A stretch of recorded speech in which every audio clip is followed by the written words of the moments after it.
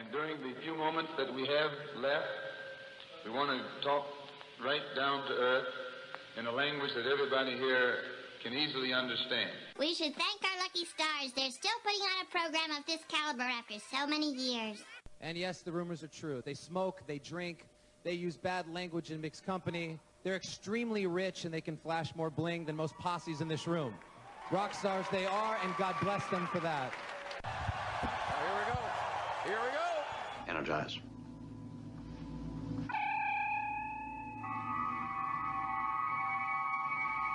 When this baby hits 88 miles per hour, you're gonna see some serious shit. I have a plan. You've got a plan. I have part of a plan. It's your weekly dose of all things geeky. Class is Pain 101. The instructor's Casey Jones. Movies, comic books, movies based on comic books. Excelsior! Video games, toys, TV shows. Morphin' time! Pro wrestling. It's still real to me, damn it! All of the things you got made fun of for in high school. Come on, you fuckers think that just because a guy reads comics he can't start some shit? So grab your action figures, bag and board those comics, and roll for initiative. It's time to talk nerdy to me.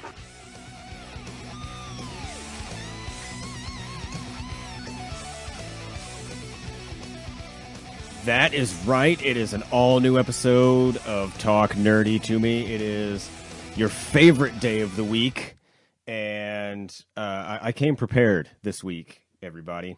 I'm super excited because, number one, the gang's all here, the family's all together, which is always a cause for celebration. Celebration's a strong word. And, well, you know, tolerance. There it is. Barely tolerant. You know, whatever. The classics are here. We're your old school, traditional, fan favorite Talk Nerdy to Me hosts. It's, of course, Koron, Julian, Obi-John, and me, Captain Chris. We're all here, and I'm real excited because I've got a whole bunch of stuff for the beginning part of the show, and it makes me real happy because you guys know what day it is, right? It's not like new episode day, which should be everybody's favorite day. It's the halfway point of the week, so you know you kind of have your second wind for the rest of the week, rest of the work week. And so the joke is that I was going to do this and just pretend that I was hitting the wrong buttons, but I'm just going to go ahead and skip to the best day because I found this while I was surfing online. I think I sent you guys a Snapchat of yesterday's. But I found one for today, which is my favorite, and it makes me laugh. I've been listening to this all day because it's just years ago. I'll give you a little behind the scenes. Years ago, I found this, and I always said if I could ever find it again, I would save it and use it on the podcast. And it took me a couple years, but I finally found it. And it's real stupid, but it makes me happy, and that's all that really matters to me. So, you know, I think it's fair. So what it is it's I have one for every day of the week, but it's like people have cut up songs that mention the specific day of the week. And so it's like, you know, a bunch of songs that say Monday, and then it puts them all together, and then a bunch of songs that say Tuesday. So I have the one for Wednesday, and it makes me real happy to play it because it's Wednesday. See? And so we play it. We play it on Wednesdays. That's Scott Cox's favorite. See? See, and we stop. And it's Wednesday, so it makes me happy that I have one for every day. And so I listen to it in the morning to get me going. I'm like, what day is today?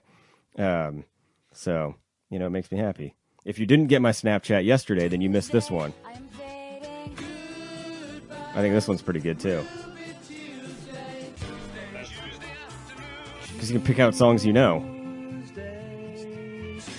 You know? I don't know. Do like some Skinner. Yeah, see, Thursday and Friday are really heavy on The Cure, so I don't have those. I didn't keep those. I just got rid of those. But when you wake up after to start your week and you need a pick me up. Yeah. See, you have this one. See? And so you know what day it is. And you can... Me neither. Yeah. See? See? And you just stop. And so you know what day it is. Judging by, which medley you play. So it's... Do you have a set for your alarm every morning? I do, depending on what day of the week it is, yeah. See, you get me, and that's why I like you. Like the new day of the week panties. So Yeah, yeah, that's it for me. So I know when it's Sunday, because they don't make Sunday. No. Because of God. Well, yeah. Because I Jesus. There's a new day underwear, because every day's a new day. Yes, it is. Yes, it is. And you just... But what if you haven't washed the new day underwear? Ooh. They're not really new anymore.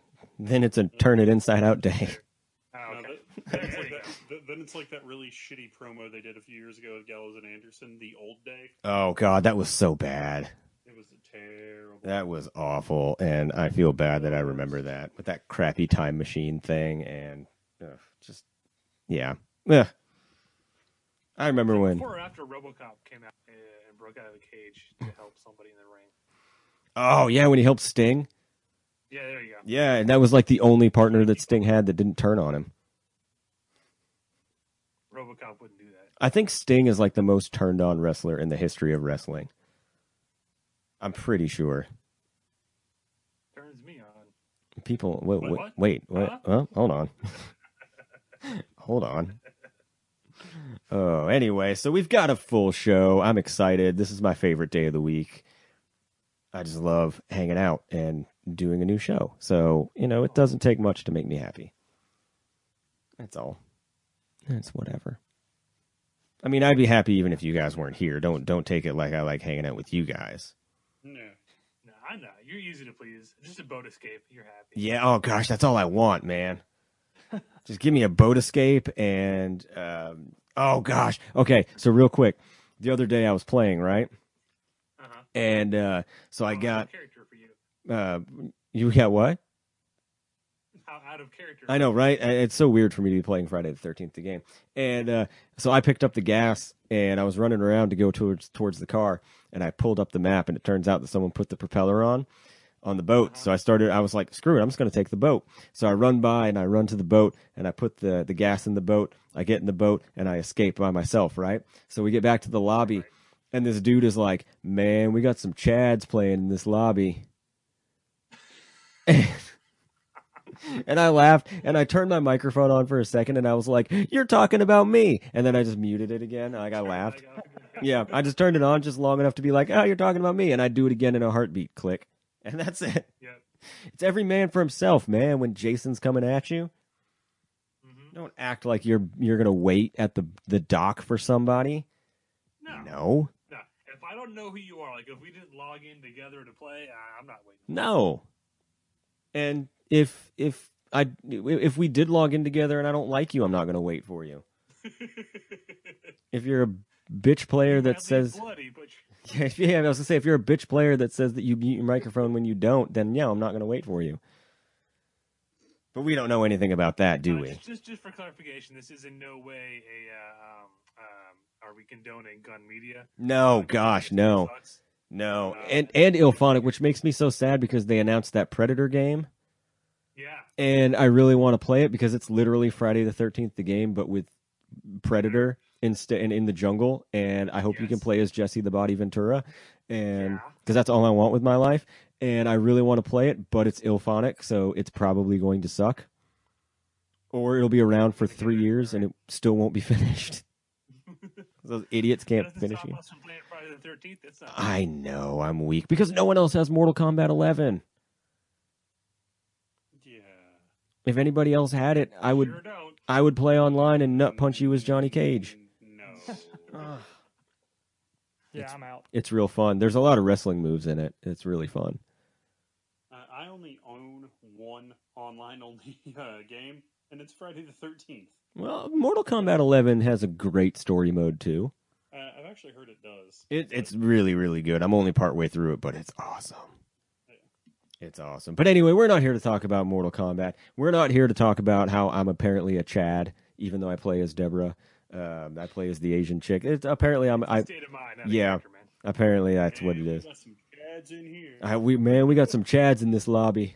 So whatever. Screw you, whatever your name was, dumb PlayStation player that probably doesn't listen to this show anyway. You suck. You for our episode title. Yeah. Man, there's some Chads in here. Man, there's some Chads in this lobby. Oh, God. We're not here to talk about any of that. We're not here to talk about that. We're not here to talk about music medleys that I found and more stuff that I'm going to be playing later in the show. No, we're here to talk about the Talk Nerdy to Me tip jar. That's why we're here this week. Support the show. Telling people how they can become a member of the Just the Tip Club? Yeah, if you want to become a member of the Just the Tip Club, which will get you a Talk Nerdy to Me logo sticker and a Talk Nerdy to Me logo coaster. All you have to do, in addition to bonus episodes every single month, we give you at least one bonus episode every month. All you need to do is go to our Talk Nerdy to Me tip jar through our wonderful host, Pinecast, and you donate as little as $1 per month, and you get to be part of the Just the Tip Club. And then we actually talk to you on the street. That's my way of getting out of talking to people I don't want to talk to, is I say, if you don't support the show with the Just the Tip Club, then I'm not going to talk to you. It has streamlined my shopping process immensely. I just don't talk to anybody. It's great. So, yeah, join the Just the Tip Club. You can join the tip jar as little as $1 per month. You lose more than that. Yeah, you lose more than that in change on the couch every month. Probably. I'm guessing that you have, like, Jinko jeans and you just drop a bunch of change out. Hey, fuck you, man. I'm guessing that's what happens to people. They just drop a bunch of change into the jar, and that's it. Or into nothing. Yeah, no, they drop it into the couch. So instead, take that money and put it in our tip jar. That's all.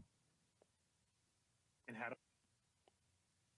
do you go to you follow our Pinecast link, or you go down to our pinned post on our Facebook page, and where it says, now that we don't use our Patreon anymore, you can support us through our tip jar. And you just click on the link, you follow the link, and you select how much you would like to donate to us, and then you hit the button, and it does it. It's elven magic. I don't know how it does. I don't know how it works. They don't pay me to know how it works. Yeah. Not making cookies? Yeah, like that's what they do in their downtime. It's like when you sign up to let your computer harvest Bitcoin when it's not in use. It's just like that. Like the Keebler elves, when they're not making cookies and they have downtime, they collect your Pinecast tip jar money for us. So put those elves to work. Give them a second job. Do your civic duty. Just do your civic duty. That's all. That's all I have. So is that all you have? No. So just play the end. We're done. Yeah. So guys, thanks for a good show. Yeah. So what we do now is we just hit that button, and we just go home. We just call it like we're done. There's no content this week. We just pitched some stuff. Yeah, we just needed to shill our crap, and then we're gonna leave. Which crap, by the way, is the name of my band. So that I can say instead of being lame and saying I'm going to band practice, I say I've got crap practice. And to me, that sounds better. I don't know. Going to crap practice. Crap practice just makes it sound like you have diarrhea. Well, sometimes I do. I feel like now we're into the part where it's oversharing. So we will get right into our first topic of discussion. I'll go ahead and start with mine. It's fine. It'll be good. Because all of us play Fantasy Movie League in a group together, which you can also join our Fantasy Movie League when we start a new one in just a couple weeks, because we're almost done with this one. This week is I made my picks today. God, it's a rough week. It's going to be interesting this week. Yeah, this week is not good. I might get 4 million points. Hold on. Sorry. Yeah, it's a weird week, man, for Fantasy Movie League.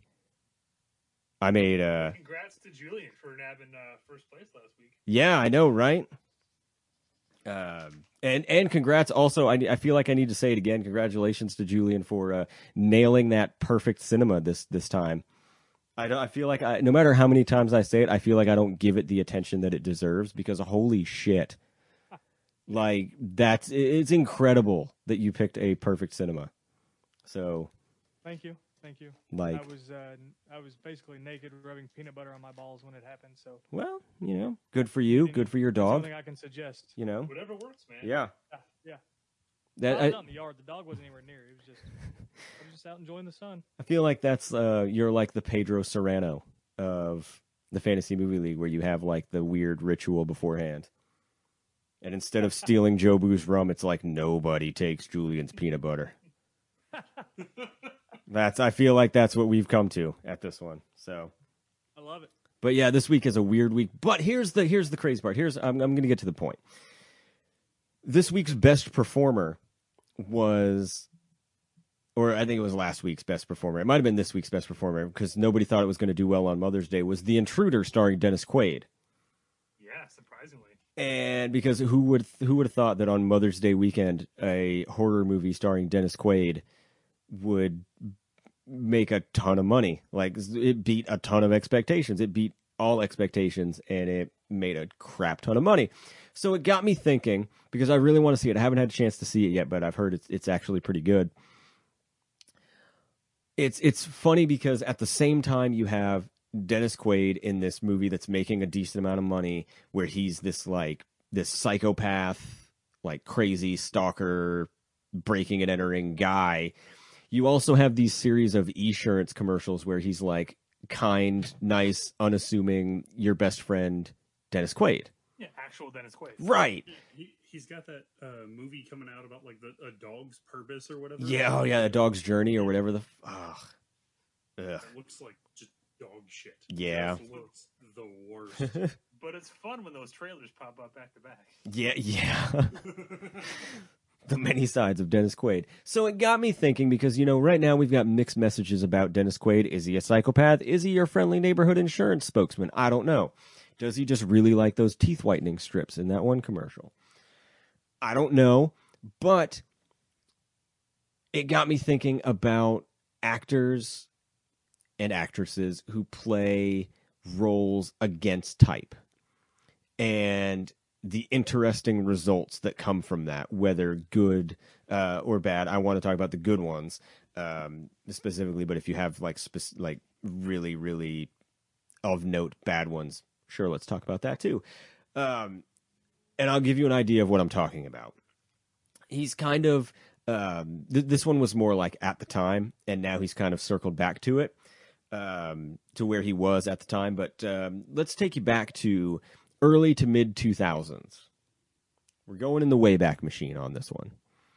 Early to mid 2000s, fresh off his hit, asterisk, not really a hit, ABC sitcom, Two Guys, a Girl, in a Pizza Place. Dear friend of the show, Ryan Reynolds, comedy smash superstar in such things as, big hit, became a well-known name with National Lampoon's Van Wilder, known for his comedic talent, known for being a comedy actor, stars in the 2005 remake of Amityville Horror. Yeah. And completely goes against every role that he had played up until that point, well-known role that he had, going into a horror movie where there were bits of humor, but that all went away like the first half hour. From that point, one of those few remakes that I think is better than the original. I think the original Amityville Horror sucks. Agreed. And I think the remake is actually really kick-ass. But he kind of goes full Jack Torrance in that. He really does. That scene where he's cutting the wood and he's making the kid hold it, like, that's awesome. And like it showed a whole lot of range from him, and it showed that he was more than just sophomoric humor comedy guy, and he actually had drama and horror and serious potential for, additional genres of movie. You know what it was? What's that? The beard. Yeah, he grew a manly beard, and that was right around the time that he got in super shape. He was on the cover of Men's Health, and he was jacked. Because if you look at him in Van Wilder and Two Guys and a Girl Pizza Place, he's in A shape, but he's not in. Yeah, he's not he's not overweight or anything, or seriously out of shape, but he got jacked, and for a while, a really popular Google search term was Ryan Reynolds' workout plan, because apparently that was a huge deal, was what he did to work out, and because that was also about the time that he got into Blade Trinity, the best Blade movie. We don't talk about that. We don't talk about that. The only Blade movie I've seen in cinemas. So of course the only worthwhile Blade movie, in my opinion. I loved every second of it. Yeah, I'm sorry that you loved it. Oh no, don't be sorry. It was a great time. It was our first mandate, and it was great. It was our first movie mandate. Yes, it was one of our first movie fights too. Yeah, what it really was, because we left and you were like, "That movie was shit," and I was like, "That was awesome." I had to rethink this friendship. I know, right? At that point, we were never friends again. I'm still rethinking it after that. You know what? To take a line from you, that's fair. So Ryan Reynolds got in super jacked up shape, grew that awesome beard. That's why I've been trying since 1994 to grow a beard, and still working on it every day. Not quitting. I'm no quitter. John Cena taught me one thing, and that's never quit. No, never quiet. Don't be a quieter. And so that was my first example, was Ryan Reynolds in Amityville Horror. And then he did some dramatic stuff because no one would hire him for a real movie.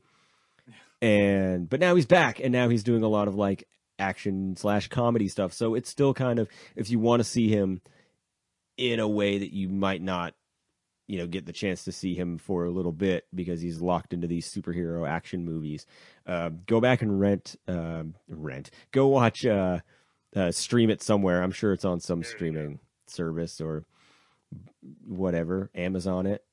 It's $2 now. It's super cheap because it came out in 2005. But the Amityville Horror, fantastic movie. Not the Amityville Horror. Not the Amityville Horror. That's a different movie, but the Amityville Horror with Ryan Reynolds is fantastic. All right. I'm going to steal a page. Oh, good. I really want to say this one because I'm pretty sure it's got to be on Flanagan's list. Okay. And I wanted to get this out of the way. It's an actor, when you think about him, my mind goes to the movie I'm going to talk about, but he's obviously he was in the Bourne trilogy, he was in the US version of The Ring adaptation, he played William Stryker in X2. And always someone you associate more with seriously toned movies. This is pretty much the only thing I've ever seen him in that was a comedy, aside from some Wes Anderson stuff. I'm talking about Brian Cox as Captain John O'Hagan in Super Troopers. Yes. Yes. Just fucking kills it. And I think the whole thing is that was just the movie where I guess they just he just fucking let loose as an actor and was I get to have comedy, I get to enjoy myself. He genuinely seems like he's having the time of his life in that movie and even the sequel. He was out of when this subject came to mind, and like I said, I really wanted to say it because Flanagan, did you have this on your list? It was an honorable mention. No joke, it was. No joke, I had it written down.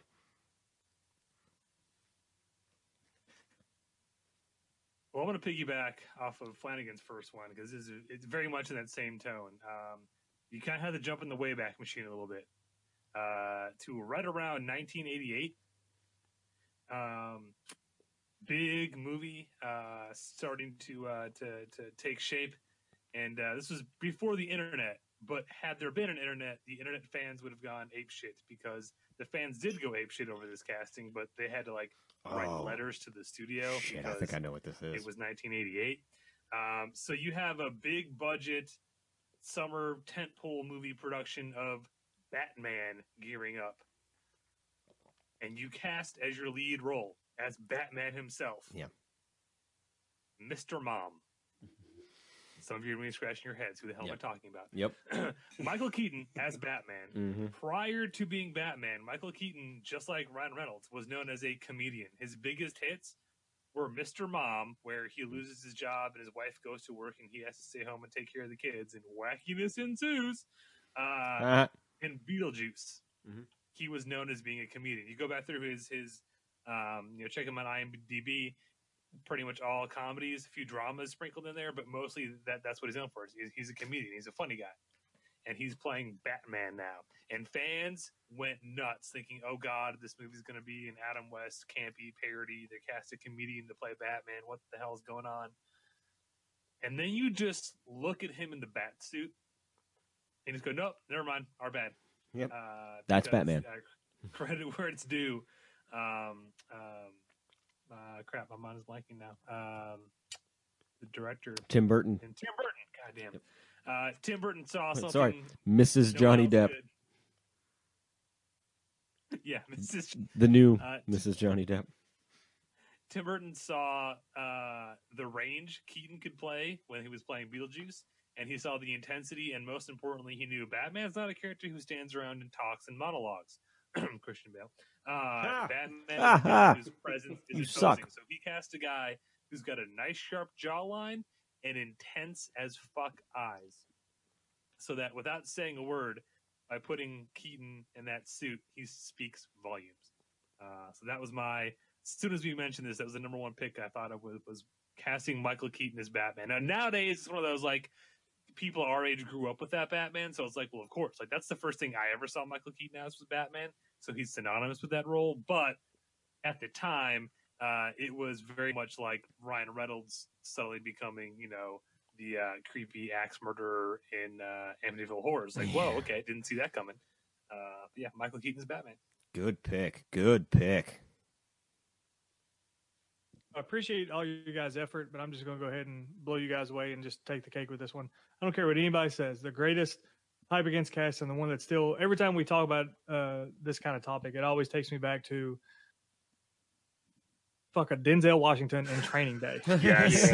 Yeah. I mean, he basically in all his movies, other than maybe Malcolm X, where he basically plays the domestic terrorist. Most of the time, he's mostly the good guy. A lot of movies, like even shitty movies like Two Guns, he's a good guy.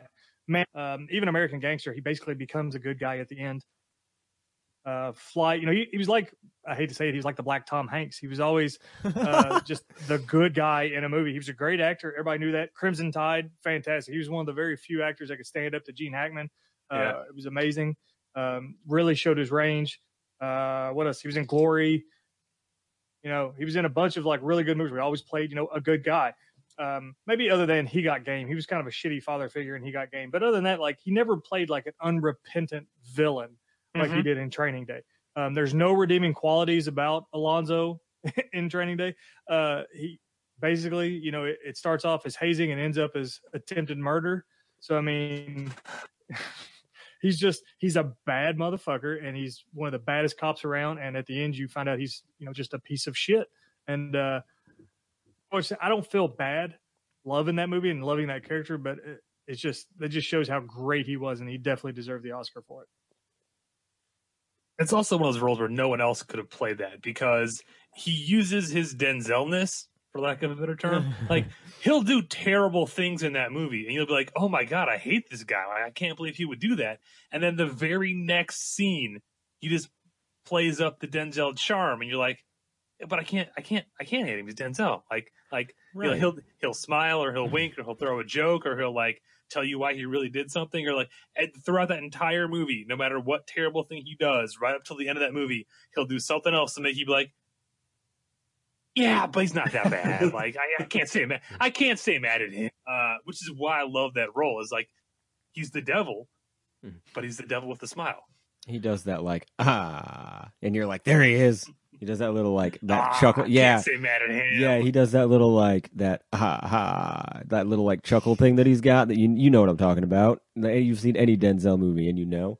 And then you're just like, No, I haven't. Keep doing your Denzel impression, please. That's a terrible Denzel, but you get the point. And by the way, I want it known that from this point on, I would like everybody to refer to me as Black Tom Hanks.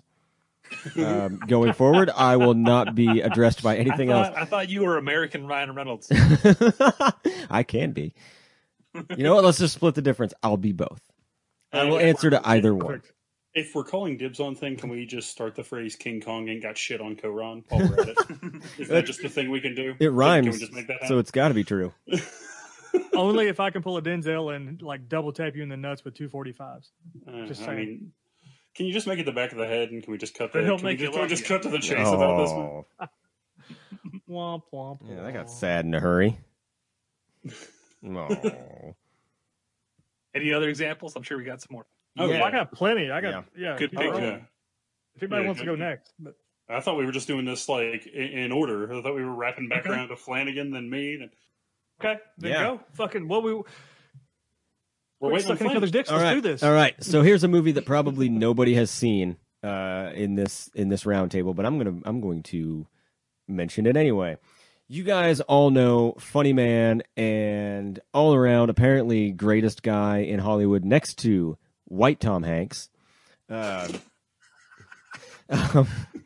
Steve Carell, right? Fuck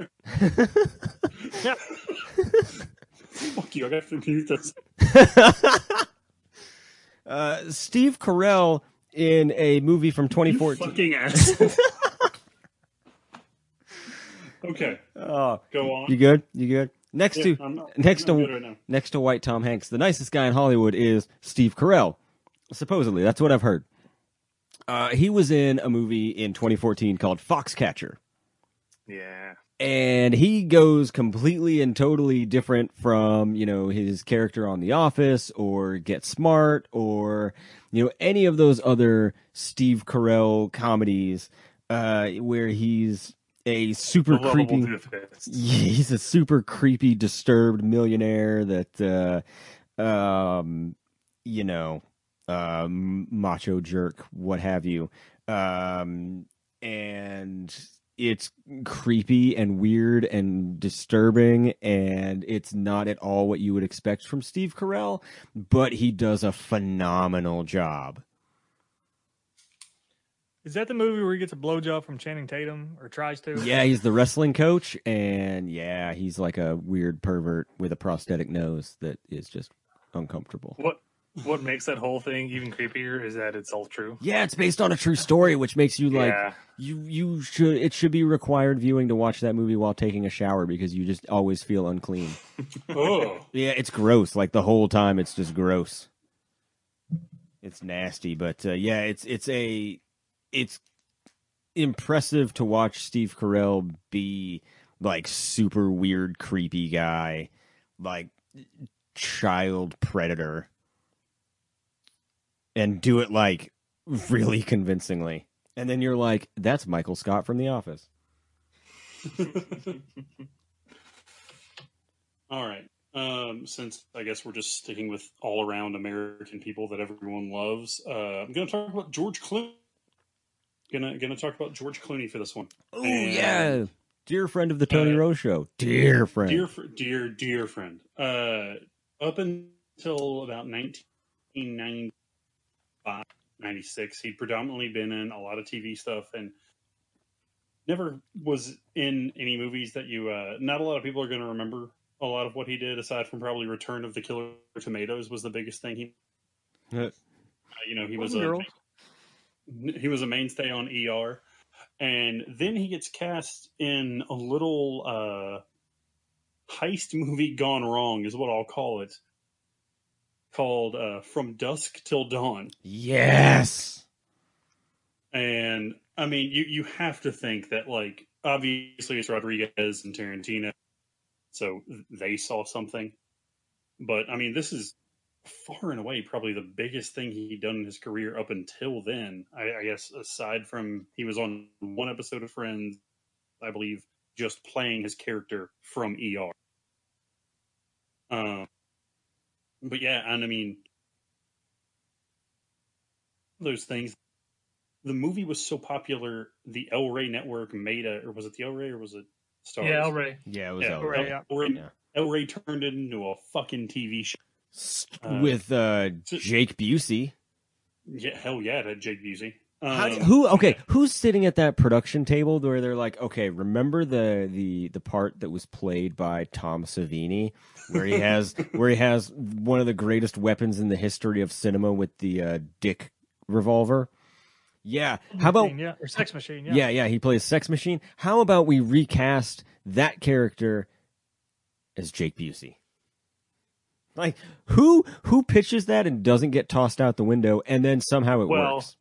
What happened is they couldn't get Gary Busey. So well, neither can we. So I've tried. Damn him.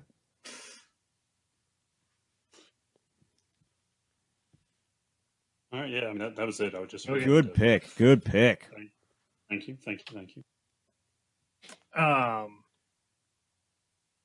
Also, as soon as you mentioned the topic, it popped right out of my head, and it's much more recent than the last one, so some people might actually recognize it.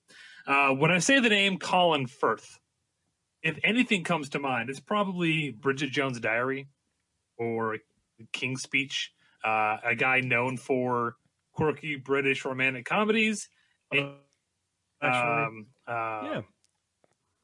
dramas. This generation's wearing a sweater. Hugh Grant. He's professional at wearing a sweater. Like that's all he does. Quirky British comedies or like period piece dramas. And then a few years ago, he became a badass British secret agent who beats up bar patrons with the fucking umbrella in Kingsman. Which is a fantastic movie if you've never seen it. But he plays the suave debonair action hero who in an action scene that I can only call brutally beautiful, he takes out an entire church full of crazy people. It's something you never expect that guy to be doing, but it's him. He's doing it, and it looks good. So Colin Firth as a badass secret agent in Kingsman was my other pick for against cast typing, because not the guy you would have expected that from. Absolutely. Nice. Good pick. I mean, at one point he uses a broken church pew to stab a guy through the throat. Not behavior I would have expected from Mr. Darcy. No. And Kingsman is one of those movies that I did not expect it to be as good as it was, and I hesitate to use the better than it has any right to be, but I mean it was for all intents and purposes just like a standard spy movie, like secret agent movie, just like for a younger audience than the James Bond movies or whatever, kind of filling that void with a little less comedy that Austin Powers had, like for a little bit of a younger generation. And my God, it's good. Like it works as both a great action movie and kind of a self-parody of that kind of movie. It's really good. Good pick. Yeah.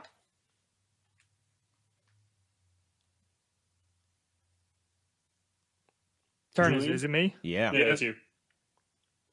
Oh, I've got two more. Which one should I do? Like the old school classic or the one that might break Ron's heart? Ooh, break Ron's heart. Yeah. Do that one.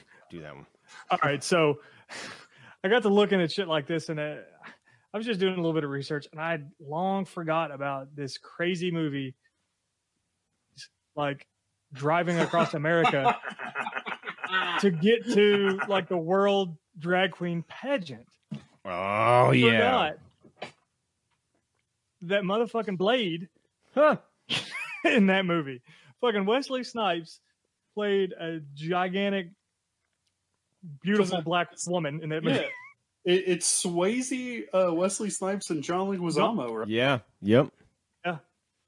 And evidently Robin Williams is in it. Chris Penn. Like, there's a lot of people in the movie. I completely forgot it existed until I was like going through doing some research, and all of a sudden I see, Wesley Snipes in this giant red dress with tits and blonde hair. His name was Noxeema Jackson. Like, it's a solid name. Like, I wonder if this was the movie where he made all the money, where he started evading taxes because he was embarrassed to cash the checks. It was like that film, or what? It was that, Money Train, and White Men Can't Jump, like all in a row. And then that he was just like, well, screw it, I'm not paying taxes now. I'm famous. I don't need to. How do you now. go from New Jack City and White Men Can't Jump and fucking even and cop movie with Sylvester Stallone. Demolition Man. Yeah. Demolition Man. How do you go from all those movies to being a fucking drag? I mean, I understand, taking a chance, but god damn, why was it Tu Wong Fu? Thanks for everything, Julie Newmar. Yep. That's like some Ben Affleck shit right there. It's fucked up. But he went on to play Blade, and I don't know that he ever truly redeemed himself, but no. He said it himself. He went on to play Blade. End of story. We missed out on Blade in prison, but it is what it is. It's a movie I wanted to see, but we never got. Oh well. All right. I got one more. My honorable mention was probably the most, at the time, probably the most classic and most famous example of this. Honorable mention was Robin Williams in 1 Hour Photo. Yeah. Excellent. But I went a little bit different for my number one pick, because this is my pick is, when I say this name, everybody has the same two roles in their mind with this person, and they're actually the complete and total opposite of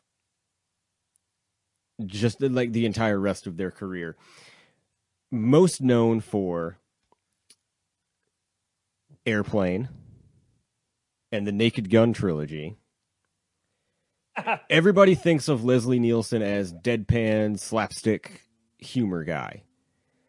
And because that's where he became, arguably, most widely known, from his deadpan delivery on Airplane, Police Squad, which I still to this day, Police Squad is, if you ask me, give me a TV show that is perfect, Police Squad is always my go-to answer. There is, even though it only ran 6 episodes, so it's kind of a cheat, there is not a bad episode. Every episode is hilarious and perfect, and I wouldn't change anything about any of the episodes. But what's not really known by a lot of people who only know him as Airplane and as Dr. Rumack from Airplane and Lieutenant Frank Drebin from Naked Gun from the Files of the Police Squad, is that he was a dramatic actor and I believe a Broadway actor as well, with Forbidden Planet was a movie that he was in. It was like he did a bunch of dramas and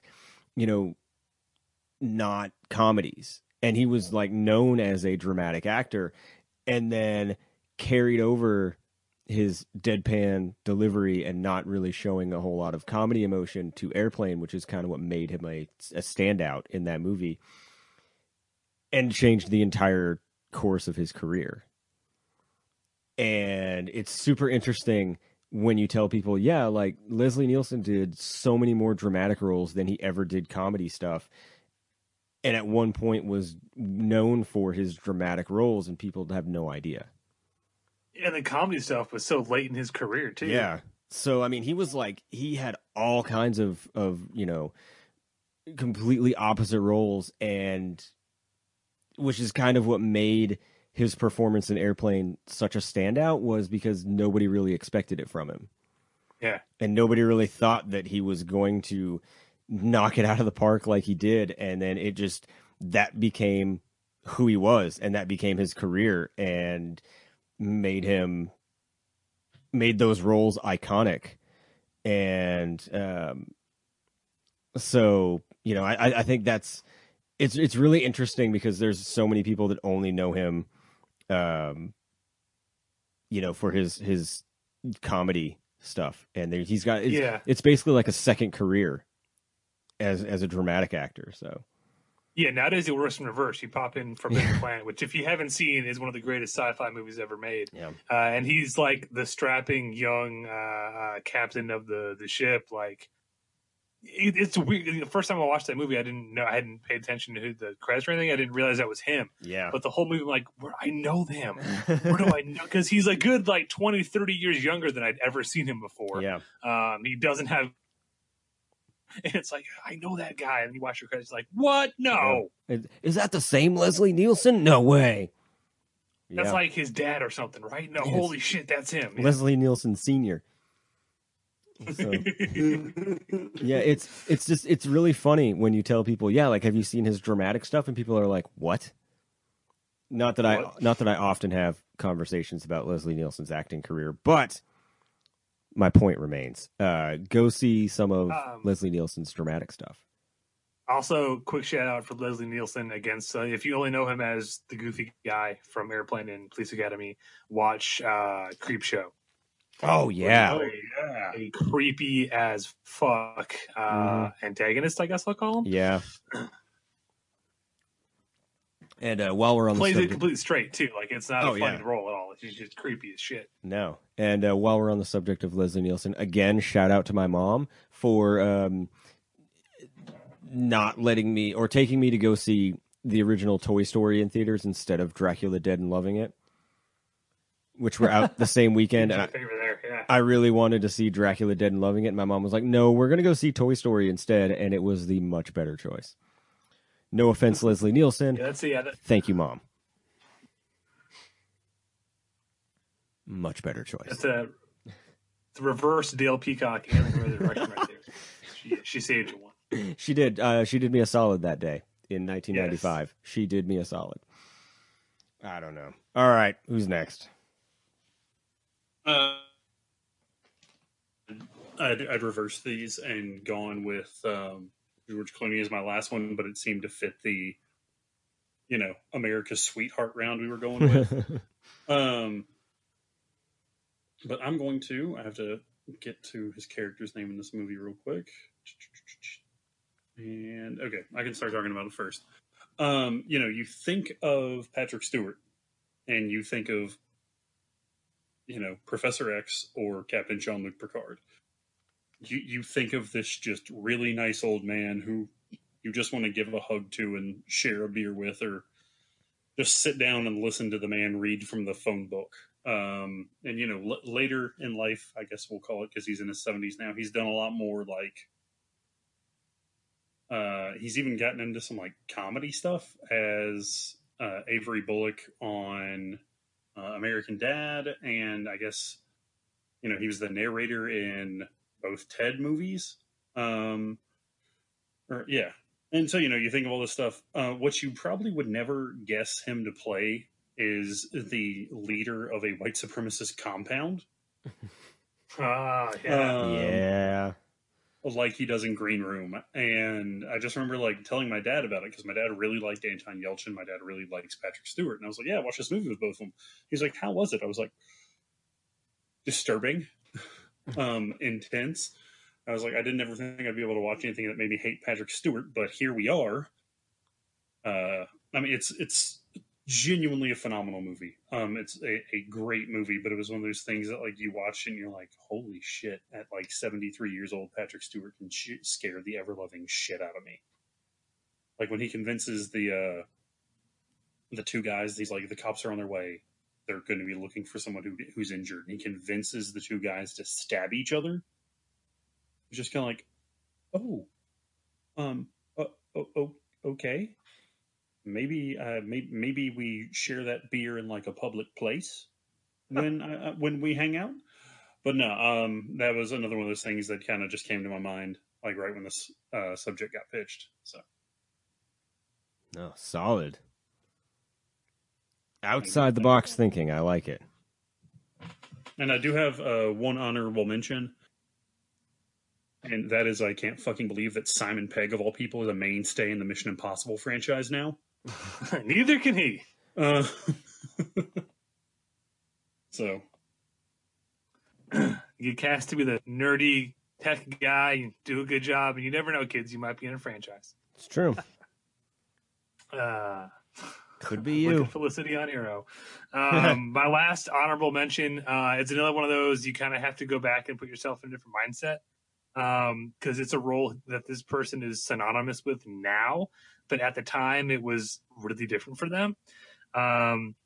Chevy Chase in the 70s and early 80s was known as the too cool for school kind of guy. His sign off on Weekend Update was, "I'm Chevy Chase and you're not."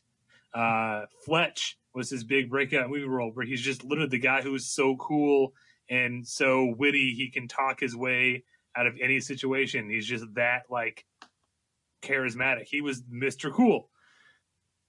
And then he plays the universal epitome of dopey dads everywhere with National Lampoon's Vacation, where he plays just the well-intentioned doofus, which was, again, at the time, against type for Chevy Chase. But now he's become synonymous with because he fucking nailed it, obviously.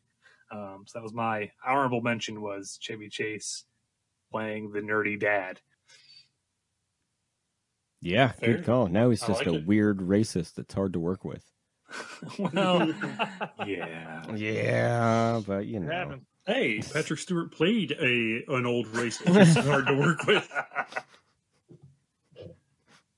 Dude, they should have a beer together and see what happens. They should. Now, can we take Chevy Chase out of that equation and put all four, or just put Chevy Chase and all four of us into the equation? Yo, yes. If that beer is happening, I want to be there. Fair enough. I would take my chances with Chevy Chase. I think we'd be all right. Yeah, I think so. I feel like me and Patrick Stewart would just be like, "Hey, do you remember that one time on Star Trek when you did this? Hey, do you remember when you played Professor X?" I mean, we could always bring Commander Scott to just No, God, no. No. We want this to be an I would just enjoyable fucking leave. experience. Oh, man, that's harsh. I would go walk away. I would grab Chevy Chase and we'd go outside and yell at Mexicans or something. I don't know. We'd have to do anything. Just to get talk away bad from about Scott. black people. Yeah, I would rather do anything than sitting there listening to hear Scott gush over somebody that was in the Star Trek series. Like it's just. I want to ask him weird continuity issues about the X-Men franchise. You'd be there forever. I'm just gonna start slapping people. I'm just gonna slap random people. Julian, I'll be So hanging my, outside with you and Chevy because I'm assuming you can smoke weed on the sidewalk. So Yeah. Jesus fucking Christ. We just I have one more like serious pick, which first because Denzel is the end all beat all for me. But my honorable mention again, it seems like a typecast, or I don't really typecast, but for me it always makes sense whenever, or I see the best results is when straight laced guys play villains. So my honorable mention goes to Tom Cruise playing the assassin in Collateral. Oh yeah, good pick. He's always either, like the cocky, sure of himself douchebag that, he's on top of the world and he loses everything, then he gets it all back, whether it's Cocktail or Jerry Maguire or what have you. Or he's always the action hero like he is in Mission Impossible and, basically anything where he runs. But, when he played Collateral as the jazz-loving assassin, that would always two in the chest and one in the head. He was a fucking badass, and he made me genuinely scary. And I didn't give a shit about jazz, but I thought I needed to learn a little bit about it in case I ever met him in a dark alley. Like maybe I'd get away with it. And my other real serious pick is one of the first guys to do it, really. So up until this point, Henry Fonda had always been, the super straight-laced, full of integrity, everybody's dad, uncle, best friend, neighbor, just the most straight-laced, honorable guy that's ever lived, until he played the ever-loving bastard Frank in the greatest Western of all time, Once Upon a Time in the West. He's just a scumbag, and he scares the shit out of you just looking at you. He looks like he hadn't shaved in 2 days, hasn't bathed in a week, and I would never say a cross word to that old man. He was like 60, I think, in the movie, and he was still just the baddest looking motherfucker I've ever seen. He just scares the shit out of me. Charles Bronson ends up killing him later in the movie. But Frank was just God. He was one of those guys that could have just walked in a room and cleared it just by looking at him. So he's like basically what Liam Neeson wanted to be, like Henry Fonda was in that movie. Yeah, that's true. Suck it, Liam Neeson. Yeah, you dick. And I have your daughter. I was just going to say, also, Liam Neeson, there's another great against type. Yeah. He didn't want to be an became action star very late in life. Yeah. Yeah. What was that one weird movie? He was like Rob Roy or something? Rob Roy. Where he was just some weird hair, and then he gets in like one sword fight. But that was it. He was a dramatic actor. Did a lot of period movies. I mean, he'd had some small roles in like Krull, which is like a fantasy movie, but that was really early career. It's a really small part. And then like when he hit 50, he's like, you know what? I want to be an action star now, and just like started making action movies. Like he did. Could have been Bond, but turned it down because he didn't want to do action movies. Exactly. But instead, he's going to be Hannibal from the A-Team and Dude from Taken and every movie he's done since then where he's somehow an action hero. Yeah. Yeah, what was the newest one where he's like, he drives a snow plow? Cold Pursuit? Oh, my God. He's got to kill the entire mob who like kidnapped his son or some bullshit. What was that? If it was anybody but Liam Neeson, I would laugh. But it is Liam Neeson, so I legit think he's going to do it. What was that dumb shit one with him on that airplane? And there was like something about an air marshal and... Gosh, that movie like just it's a punny title. I forget. Yeah, like it just quietly went away. There was another one that was the exact same thing except he was on a fucking subway train. What was that one? He's become just a parody of himself at this point. Like in Ted when he's asking all the serious questions about if tricks are only for kids, if he's allowed to purchase them. Taken 5. He takes someone has taken his Fixodent. And now he's pissed. Commuter was the one on the train. Oh my gosh! Like there was a train and a plane. Yeah, I'm trying to find the plane one. And then there was one in an automobile to complete the collection. Speed 4. He's going to be on a bus. Yeah. Yep. So we can have planes, trains, and automobiles. Liam Neeson. Non-stop was That's the one. Yeah, something punny. Yeah, gosh. That was the one where the kid gets kidnapped? No, that was the Jodie Foster movie. That's the exact same thing. Yeah, never mind. There's two. The other one on the plane. Yeah. With the president. No, it's the other one on the plane. That's what we need to do. We need to have a topic of like movies that came out close to the same time that are like exactly the same and which one's better. Like Volcano, Dante's Peak. Right, like Paul Blart Mall Cop and Observe and Report, which were like the same fucking movie, but yeah. That's what we need to do is we need to like come up with all of the ones that came out like close to the same time. Because there was the Illusionist, the Prestige as well. Yeah. See, we could totally do that and then just go one by one and just be like, which one's better? Can we just go with nothing on the Paul Blart and Observe and Report discussion? Yeah. Stay at home. Just play that game. What's that game where you hold your hand out on a table and put a knife in between each of your fingers and you just keep going until you go faster and faster until you poke yourself? Play that instead of watching either of those movies. Well, here's an idea. Play Russian roulette with a semi-automatic. Yeah. And just fucking... I don't understand. The clip is full. Exactly. Just in case you somehow fuck this up. In case you didn't get the point of this game. Oh, all right. Does anybody have any more against type? That's all I got. All right. Then we did this last episode. We're going to do it again this episode. And we're just going to keep going because I don't know if you guys know this or not, but we cherish most of our listeners. Some of them we hate. We cherish most of them. And we especially cherish the ones that send us stuff that we can then play on air. Or read if you're jail mail. Yeah, or read if you're jail mail. Yeah. Have they responded yet? No. So we haven't gotten any more jail mail in a little bit. So if you are listening and want to correspond and not make it real weird, send us some jail mail to iheartstamos@gmail.com. Or here's the other fun one. If you get arrested, ready? If you get arrested and you have one phone call to make, Oh my god! and it's and it's on a Wednesday night between the hours of 7:30 Eastern and 10 o'clock Eastern, dial 270-883-1617 and we'll put you right on. If that's your one phone call from jail, I will go ahead. Like, I think that would be awesome. We'll be your one phone call. We won't bail you out of jail. No, oh God, no, I'm not saying that. Absolutely not. But we'll talk to you for a minute while you're being locked up, because I think that'd be fun. But I digress. So we have some viewers. I know they're not viewers, even though we do have video on this. They're listeners.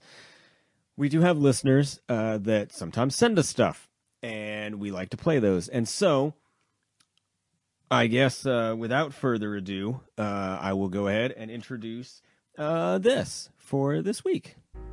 Good evening, and welcome to another episode of Martha Gildner Quotes the Classics, with your host, Martha Gildner. Are you troubled by strange noises in the middle of the night? Do you experience feelings of dread in your basement or attic? Have you or any member of your family ever seen a spook, specter, or ghost? If the answer is yes, then don't wait another minute. Pick up the telly and ring round the professionals. Call the Ghostbusters. Their courteous and efficient staff are on call 24 hours a day to meet all your supernatural elimination needs. Oh, don't worry, love. They're ready to believe you. This has been another episode of Martha Gildner Quotes the Classics with Martha Gildner. Did I ever tell you how much I love our listeners? How I cherish most of them? That's I one. Like you saying that with a mouthful of food. I did. Yeah, I was eating on it. That sound. The sound blocked. It covered me being able to eat. So yeah, I had a mouthful of something, but never mind. Oh, yeah, it was food. It was gummy frogs. I'll break the illusion. Yeah, I cherish Martha Gildner more than you know. So Same here. Same. Keep them coming, Mark. I know, right? So yeah, keep those coming. I love it. I look forward to that every week. I look forward to it every single week. So that I think it adds a good little break in between first topic and second topic, and it does. I love it. So yeah, no. The answer to your text, yeah, that's the. Isn't that great? I love it. I love it. We have the best fans sometimes. We have some of the best fans. Yeah, some of our fans are the best fans. Some of our fans I wish would just turn the dial all the way to the left and just turn it down and not come back. But we're not here to talk about them. Choo choo. Our next topic. This one I'm so psyched for. John, would you do the honors, please? Yes. So, and hopefully this won't derail us too much, but in honor of a little show you might have heard of, Game of Bitchy Fans. Game of Thrones has its. So at the time of this recording, we are days away from the final ever episode of Game of Thrones. Whether you love or hate this final season, I don't really give a shit. That's not what we're actually talking about. But in honor of Game of Thrones reaching its series finale, I thought this might be a fun time to look back on some of the best and worst series finales in the history of TV. It's hard to do, no matter how you cut it. You're ending an entire show. It's a lot of pressure. Do you cap off every storyline? Do you leave a door open for maybe a follow-up series? And the circumstances of how and why your show were ending kind of come into that a lot. Regardless, it's a hard thing to do. So I guess we'll start from the top. You want to start with best or worst? Let's go worst. Yeah, let's do worst. Okay. Yeah, let's end on a high note. Okay. a show that is beloved by millions, a show that arguably has become even more popular after it's off the air, which actually I could say about both the shows I have for worst. But no one remembers this show for its finale. The Office is one of the greatest comedies ever made. Fight me on it. However, no one remembers the ending because it's just that bad. This was the final season where they split Jim and Pam up just to have them get back together. They brought Michael back in for about 5 minutes in the very last episode. I think he has maybe 2 lines the entire episode, rather than building up, Steve Carell finally coming back after being gone for 2 seasons. I will say one thing, though. It is probably the greatest That's What She Said the show ever had. Yes, I'll give you that. But then they didn't do shit with him the rest of the episode, except jokes about his phone. There's that weird sort of flash forward to after the show within the show is premiered, that I guess is meant to like put a happy ending and a denouement on the whole thing. Look, it's not a terrible finale, but compared to any other episode of the show, and that's the kind of thing with The Office. The Office is one of those shows where it could have just gone forever because it's a show just about everyday life. And the humor you find in everyday life. It's about the people literally sitting in the desk next to you at the office. That's what the show is about. So trying to give it some big, deeper meaning and some big grand finale never was really going to work. So again, fantastic show. You're probably watching it on Netflix right now because it's there. So you could channel surf for stuff to find, or you could just watch The Office again. It's still there. No one remembers or looks back fondly on the finale of it. So that's my first example. Who wants to go next? I went second last time, so I'll go. all right. This one easy. It's a show that I know John, you got super into, and I think part of it was my fault. And when you got to the ending, I believe I apologized. Nobody likes lumberjack Dexter Beard. Agreed. Dexter, Mm-hmm. horrible ending. It's awful. It's so bad. It was a fitting ending for how bad the show had gotten by that point. Yeah. Thanks a lot. What's that? Hayden, no, whatever her name was. Yvonne Straczynski. Who showed up and then just wouldn't go away. She was like a bad rash that just like kept showing back up and ruining that show. Yeah, that show took a nosedive after John Lithgow as Trinity. Yes. I think Peacock and I were just talking about Dexter last week, I think, and I brought up the fact that it was like I never finished season 5. Yeah, it's not good. But we were getting ready to watch season 6, which I actually enjoy season 6 with Colin Hanks. Yeah, that one's good. That one's good.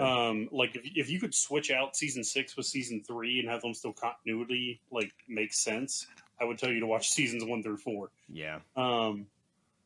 But I just remember like telling, or Ryan and I were talking about, he's like, you never finished season 5. And I was like, yeah, I'll watch the recap because it's real bad. It's trash. Because that's the one with, Julia Stiles? Julia Stiles. Ugh, so bad.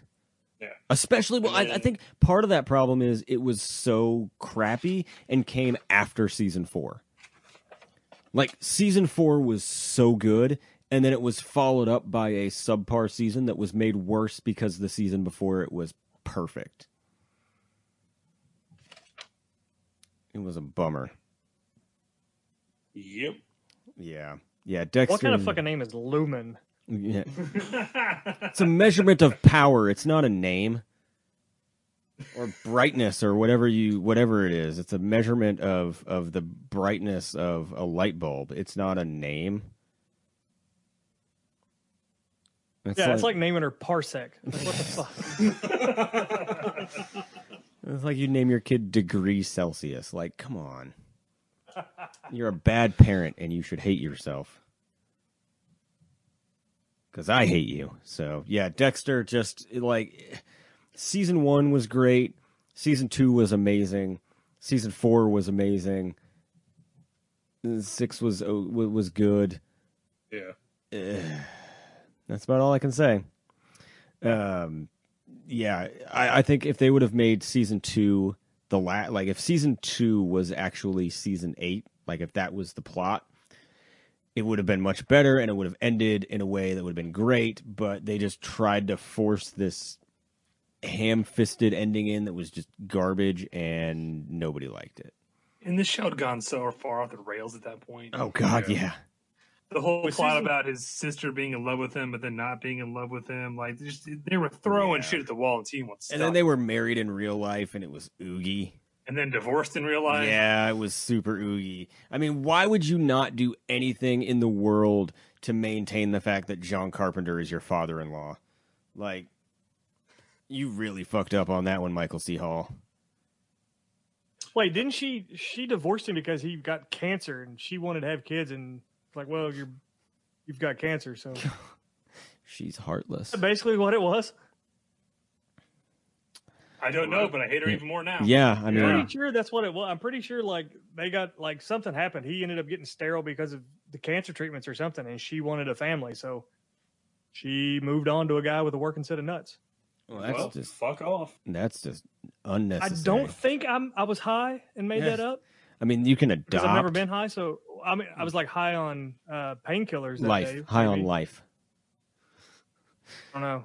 I don't know. When I had a colonoscopy, they literally, Hey. I asked them, they was like, you guys probably need to give me more laughing gas or whatever. And I woke up in like Hooters parking lot, so I don't know what the fuck happened. So You know, if I was a doctor and I gave colonoscopies, my joke would always be, how many fingers am I holding up?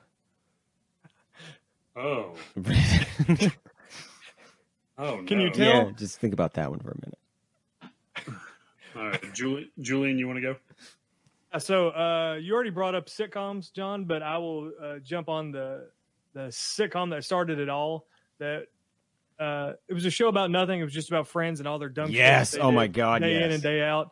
And they went and ruined it with the final episode. That was probably the dumbest fucking thing I've ever heard of in my entire life. Go ahead. About it, like it like very minutely makes sense, but to have run for whatever it was, 13 seasons or whatever it was, you're paying everybody $1 million an episode, and then you want to end it by putting them in jail because of a bullshit Good Samaritan law.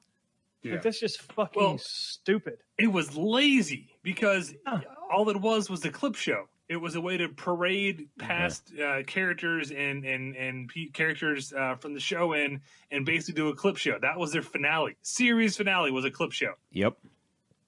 You just bring in all your like the soup Nazi and what's her name? There was the nudist chick that was walking around, and just all these idiots that you've had over all the seasons, and then literally, yeah, just like you said, they're New Yorkers, so they're not going to help anybody. And then you put them in like Connecticut or some shit, and then it's like a Good Samaritan law that would literally never hold up in court. Like, it's fucking stupid. Yeah. Yeah. And then you, like, they also, the way that they presented it was it kind of teased that it would come back at some point because they were like, well, it's only a year or however long it was. And so they like the last shot is like, well, we'll be out in a year, and that or however long it was. So that's not so bad. And it just kind of hangs there. And so you're like, well, does that mean that they're going to do another one? Are they going to do a reunion show? Like, what's happening? And then just you'd never hear from it again.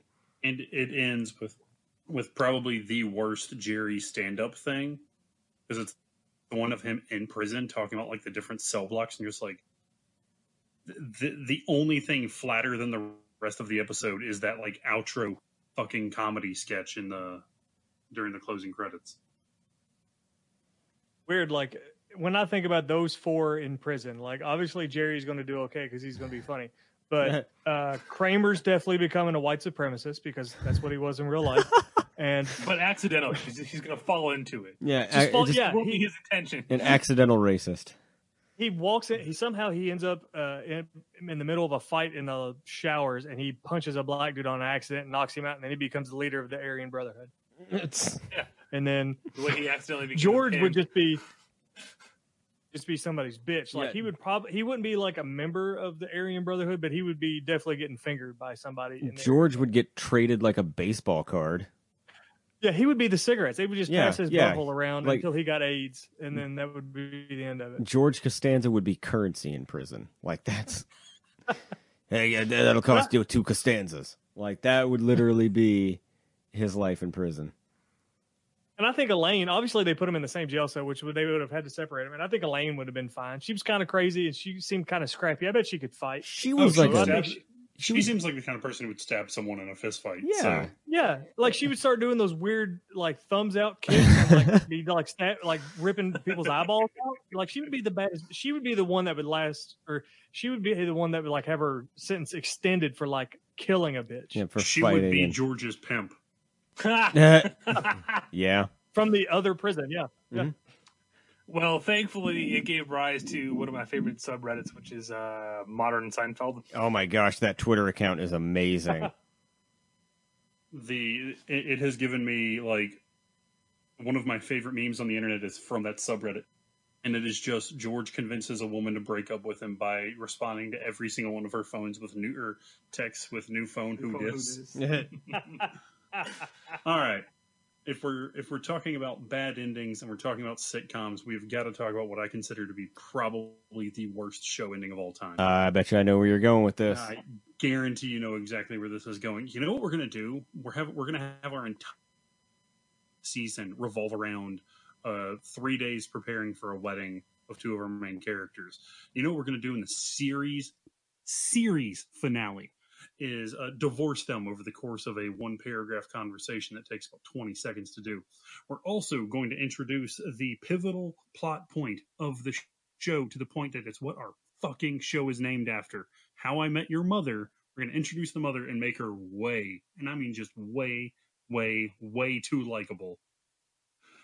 And then, again, we're going to kill her off. And then you know what we're going to do? We're going to do what fans had been clamoring against for 5.5 seasons or 4.5 or whatever for a long fucking time, and we're going to put Ted and Robin together. How I Met Your Mother's ending was so bad, it was something that left me legitimately angry when I was done. I actually have a definitive stopping point when I know I'm done watching that show now. Not that it's streaming anywhere anymore, so that's not an issue. But, I mean, it's just like once I know that, once they start planting the seeds for Barney to propose to Robin, I'm just like, all right, show's done. It ends here. Because it is just too infuriating that they like, and I guess they tried to defend it by saying they filmed the stuff with the 2 kids during season 2 because you know obviously they couldn't film it at the end of season 9 because the kids were they were actually teenagers when they were filming stuff for them. They would have been in their like mid-20s by that time. But, you know, they did this whole thing with the kids. They're like, well, no, Dad, you're in love with Aunt Robin. You should go get her. And it's like, shut the fuck up. Like, just shut the fuck up. Yeah, girl from Kick-Ass, shut up. She in Kick-Ass? Yeah, she's a girlfriend. Yeah, okay. But yeah, fuck you, How I Met Your Mother. Fuck your stupid show ending. You're the worst. Is she the one in Hot Tub Time Machine too? Yes. Not Hot Tub Time Machine 2, but the first. Yeah. Hot Tub Time Machine sure also. Yeah. Another Hot Tub Time Machine. Yeah. Yeah. Hotter and Hot Tub Time Machine? hotter and Return of the tubbier. Hot Tub Time Machine. Hot Tub Time Machine Salvation. Yeah, that's what it was. Dawn of the Rise of the Revenge of the Hot That's Tub not the Time Viking Machine 2. experience, man. Bigger and blacker. Genesis of the Hot Tub Time Machine. Part 2 Electric Boogaloo. Yeah, that's the one. Yeah, I gave up on that show after Marshall's dad died. I was like, yeah, this is like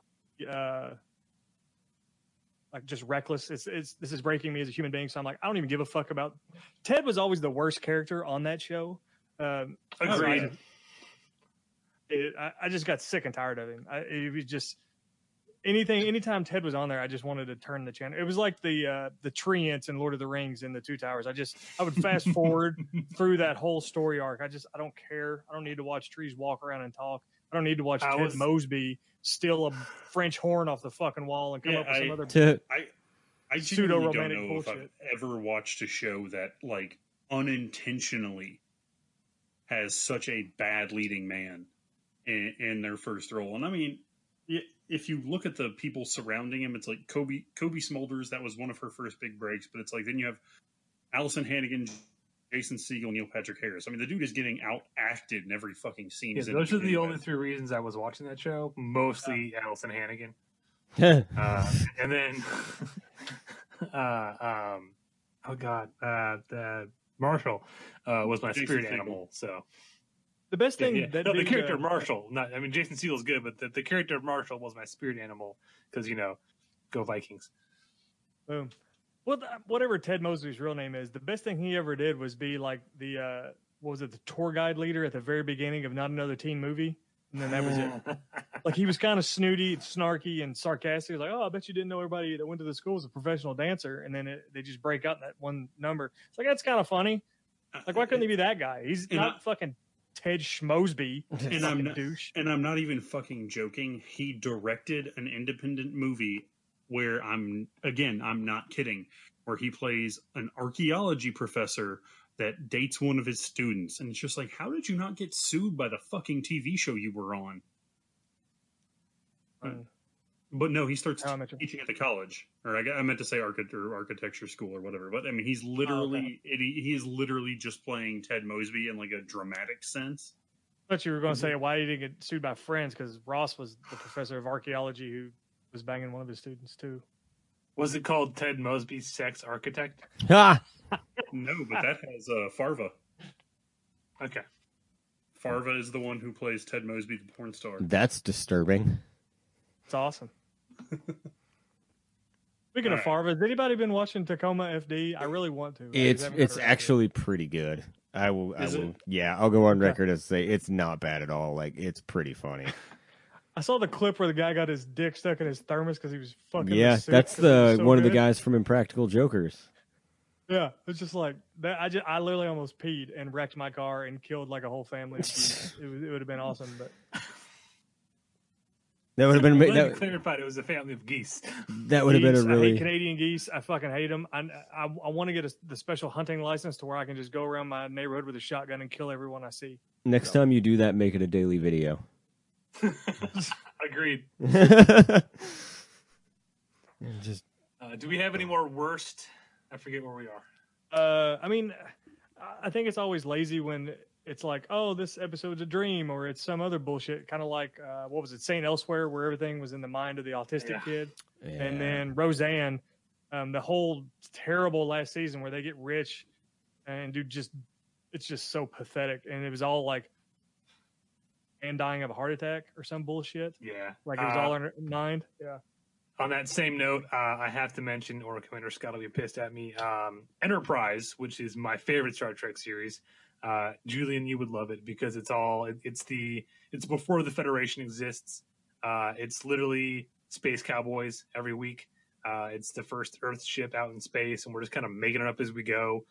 There's literally an episode where a dude fucks an alien and then finds out he's pregnant, because that's how their gender works. It's a fun show. Scott Bakula? Yes, Scott Bakula's Commander Jonathan Archer. Great name. It's revealed, spoiler, the very last episode where we do see like this first big speech of sort of the creation of the Federation. It's this big moment that the show has kind of been building to for a while. But they jumped way far ahead because they got their last season, or that season 4 became their last season. So they kind of rewrote the last season episode to be the last series episode. And in literally the last couple of minutes, it's revealed that the whole thing was a simulation on the holodeck of the Enterprise from Next Generation that Riker was playing for fun. Now, on the one hand, hey, I do love a good Jonathan Riker cameo. On the other hand, yeah, fuck you guys. You already got your end series send off. Why are you stealing in other shows? Yeah, it's kind of unclear if it was just that last episode was all a hologram or the entire series was.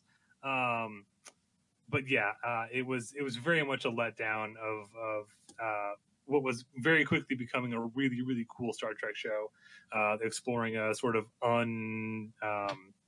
unexplored area in Star Trek history, which is, the formation of the Federation and how did we meet these alien races that became our allies. And it's a really fun show. If you're not a big Trek fan, that's the one I recommend starting with. Okay. I have to check it out. See, all this shit it brings up all these bad memories of like Total Recall. Like other than the chick with 3 boobs, like, oh, it was all in your mind. We implanted the memories there, and you're not really a badass. You're just and Watto and all, or the baby Watto or whatever. Just god damn it, it's just too convoluted and full of shit. And the remake was 10 times worse. Sorry. Well, okay, that's what I love about Total Recall is you can go either way with that movie because the movie gives you evidence to support both theories. Because it was never meant to be an open and shut. Yes, it's real. No, it's not. So if you want to think he was really badass the whole time, you can. No, the remake we don't talk about. Yeah, the remake was fucking god awful. The sound effects alone were fucking terrible. It was just the dude whips out like a little bitty like pocket knife, and it sounds like a fucking katana coming out of the sheath. Yeah. Like whooshing. Like what the fuck? I mean, yours doesn't do that. Some fucking good endings. God damn, I'm all fired up now. I'm sweating. All right. Best series finales. I'm going to go ahead and jump it off. This is, as soon as I mentioned this topic, this was the first thing on my list.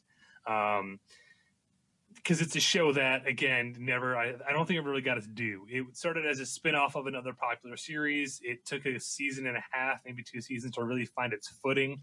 But by the time it got to its finale, the show was really cooking. Great, fun characters, really intense plots. Delivered on action and comedy and horror and monsters from the mind of Joss Whedon. I'm talking about Angel in the episode Not Fade Away, which was the series finale at the end of series 5, or season 5, sorry.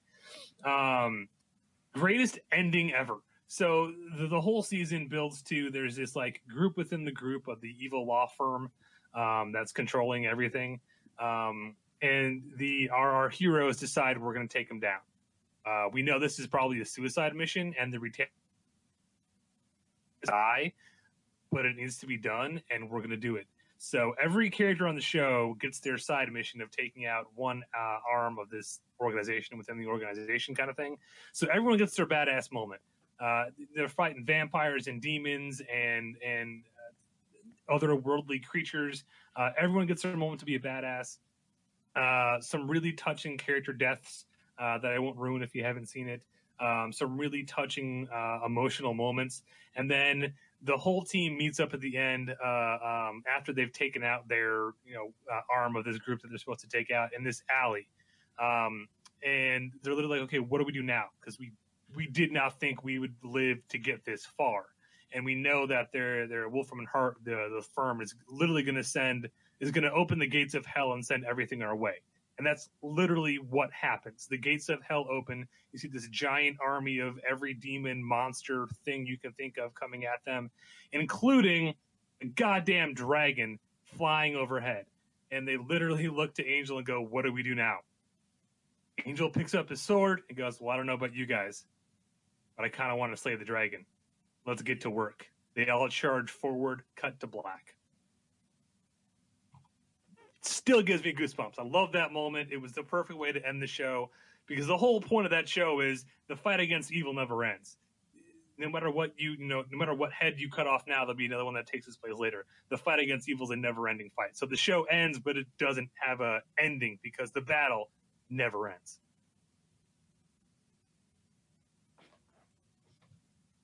Hell yeah. It's true. The battle against evil is never over. If you don't believe me, just watch. Just because Power Rangers is still a thing.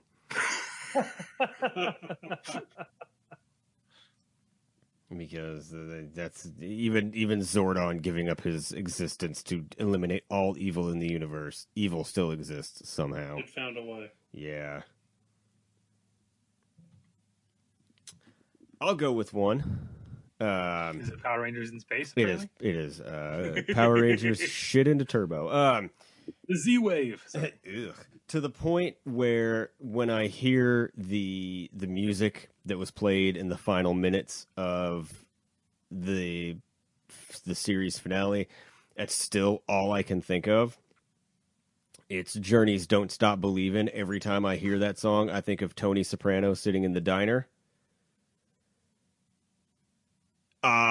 Sopranos, I consider it still to this day the greatest start to finish TV show of all time. Just supremely well written, just incredible from start to finish. The last episode is amazing, and it ends in a way that is both satisfying and, I don't want to say frustrating, but it leaves you. If you've never seen it, you probably know what it is by now. Tony and his family are sitting in the diner. His family is arriving here. He gets there first. The family arrives one by one. He looks up when his daughter is coming towards the restaurant. When he looks up, it fades to black. There's a lot of theories out there that say that, does he live? Does he die? If you ever want to hear my... so at some point on an episode, I'll go into my theory about what happened. I didn't get Commander Scott into watching the show, but when he was watching the show, we had our own conversation about, we broke down the finale for 45 minutes. We just broke down what our theories were and why, and tried to convince each other that we were right and the other person was wrong. And it was awesome. It's still to this day one of the most famous finales of all time. It's incredible. It's a great ending to, in my opinion, the perfect TV show. Are you sure you don't just love it because it was a giant practical joke and everyone thought their TV just cut out? Oh gosh, all the calls. It was so, if you read about it, the cable companies were flooded with calls because it just cuts. The music stops, everything stops, the screen just goes to black, and it's a good 10 or 15 seconds before the text comes up. And it was to the point where it's documented.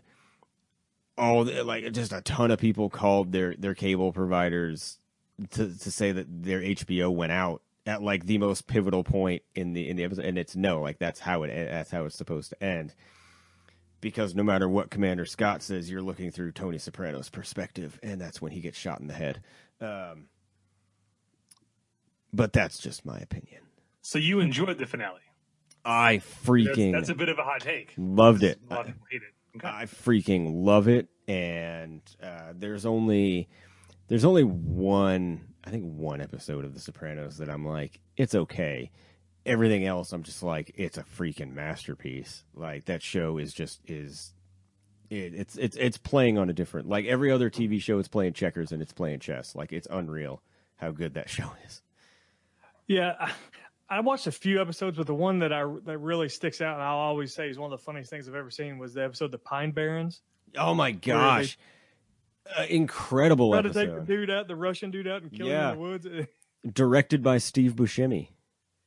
Yeah, that was just that is just one of the single greatest episodes of television ever made. It's remarkable. I never even saw majority of The Sopranos, but I was aware of it, and I could name some of the characters, and I watched a fair amount of it. But once I saw that, dude, I gave up. I was like, it can never be better than this. It's so good, and it has one of my favorite lines from Paulie Walnuts, where they go to the Russian guy's place, and he hits him in the balls, and you just hear him just go, "Oh, my fucking balls," as he falls over, and the way he says it just cracks me up every damn time. What did they say? He was a member of the Department of the Interior, and he's like, I don't give a fuck if he was an interior decorator. Kill it. Oh, so good. It's so well shot. It's so well written. It's so good. That episode is amazing. And when he finds out that Chris has the granola bar or the power bar or whatever, and he gets all pissed off at him. And he's like, "Well, give me a piece," and he's like, "Well, no, I need to save it." Wasn't that they also were sucking on ketchup packets? Yeah, he had the little ketchup packets. Oh my god, this show is just phenomenal. Yeah, that's pretty solid. Yeah, mine. I'll do a unpopular opinion, or is it just me, or is the Sopranos finale freaking amazing? I'm okay with that. Well, apparently we'll have to bring Scott in to debate you on that. Yeah, we will. I will. I'll ask him. And as someone who's never seen a single episode, I will be your impartial judge. No, you always vote against me, so someone else has to be the judge. You've been the judge. I've also never seen The Sopranos. I can judge. You've been the judge both times that I've done the Cinema Smackdown, and both times I've lost. So I don't want you to. So argue better is what I'm hearing. Damn. Love you. Oh, I know. I'm just funning. I'm just playing. But still, yeah, you're not my judge. Hashtag not my judge. I'm just teasing. I'm teasing. Obviously, for not only best finale, but maybe one of the best TV shows ever made. Again, it just highlights America's fascination with crime and criminals, and how to make a buck selling Little Blue crystal. Yes. The finale was just an amazing end to an amazing series that ended at just the right time. Anytime we have these discussions about, should it come back? We always talk about Supernatural should have ended after season 5. We just talked about how Dexter probably should have ended after, season 4. Game of Thrones, I mean, it's on season 8, but, if they want to argue about episode count, it's really like 6.5 or whatever. But just 5 years just really seems like the perfect amount of time to develop characters, have them go through a couple arcs, and then end it the right way. And I think that's exactly what Breaking Bad did. Walt and Skyler. Skyler, I can't remember her name, but I keep saying that she may be the greatest actress of all time because I've never hated a character more in my entire life than her. I just thought she was the most conniving cunt I've ever seen in my entire life. Like, I've never seen a woman turn on her husband so quickly and so powerfully multiple times. And it's just,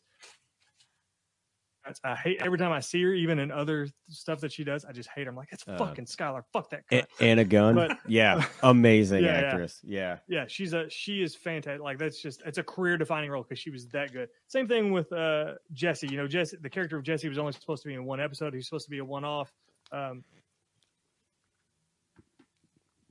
It's so well that it became iconic, and it became basically a buddy show rather than just Walt dealing with different criminals. In just the end, he kills all the fucking Aryan Brotherhood, and Jesse gets away to go find Max or whatever the little kid's name is. It just, everything ends the way it probably should have, and probably the way it would have in real life. Like, everybody's dead. Jesse barely gets away like he always does. Skyler's just sitting there like a cunt.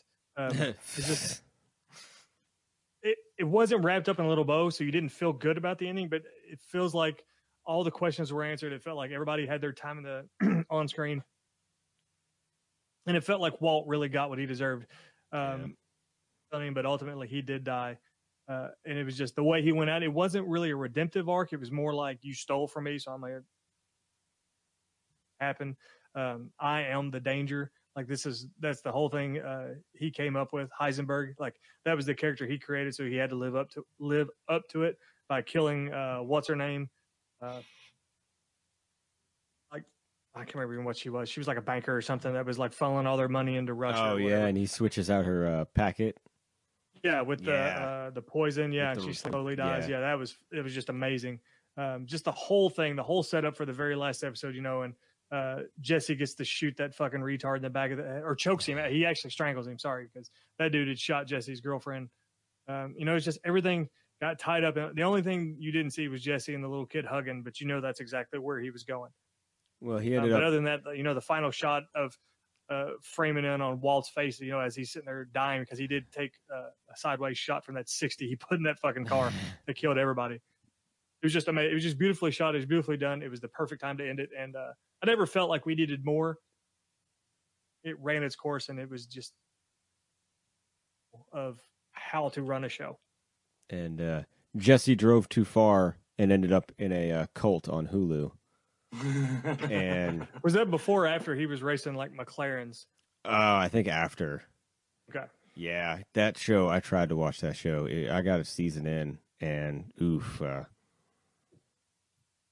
It's something, all right. No, Breaking Bad, fantastic.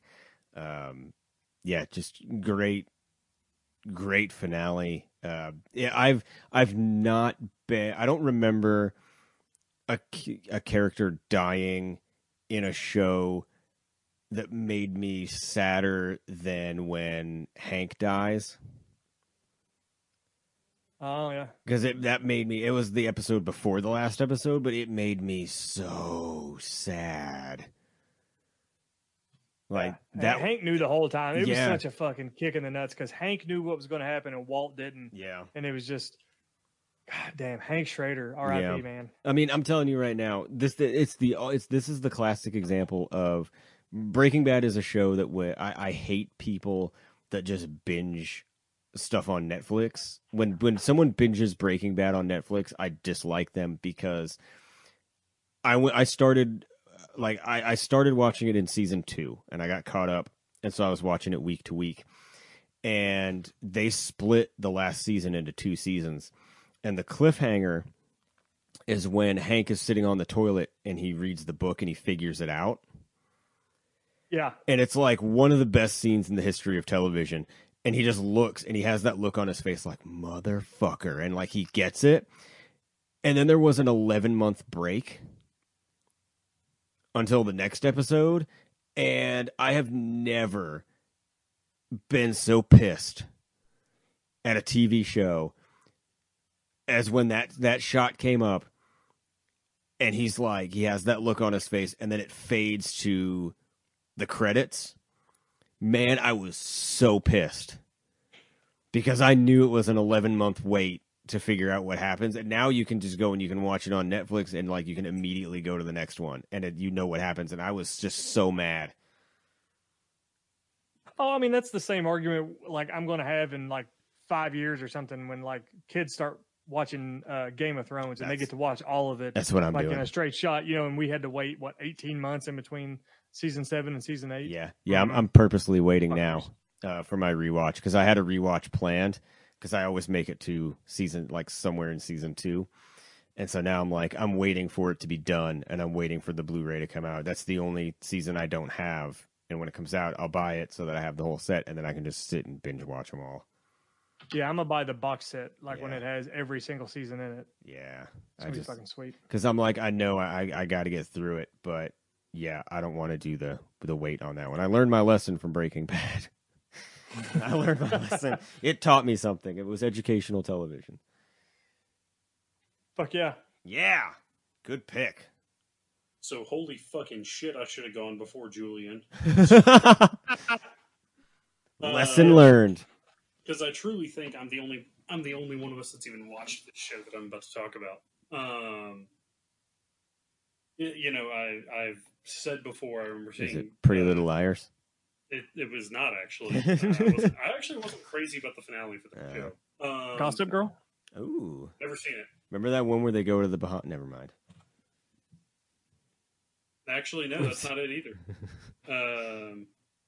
Albeit the Futurama series finale was great, but probably one of my... Oh, fuck off. That show's terrible. For those not playing the home game, I guessed Futurama on the chat, and he said no. And then Julian said, Weeds? That was the worst. I should have put that one in the worst. Shit, I forgot about how bad that finale is. The entire show had gone to shit so much. Well, yeah, after season 3. I don't think anyone gave a damn.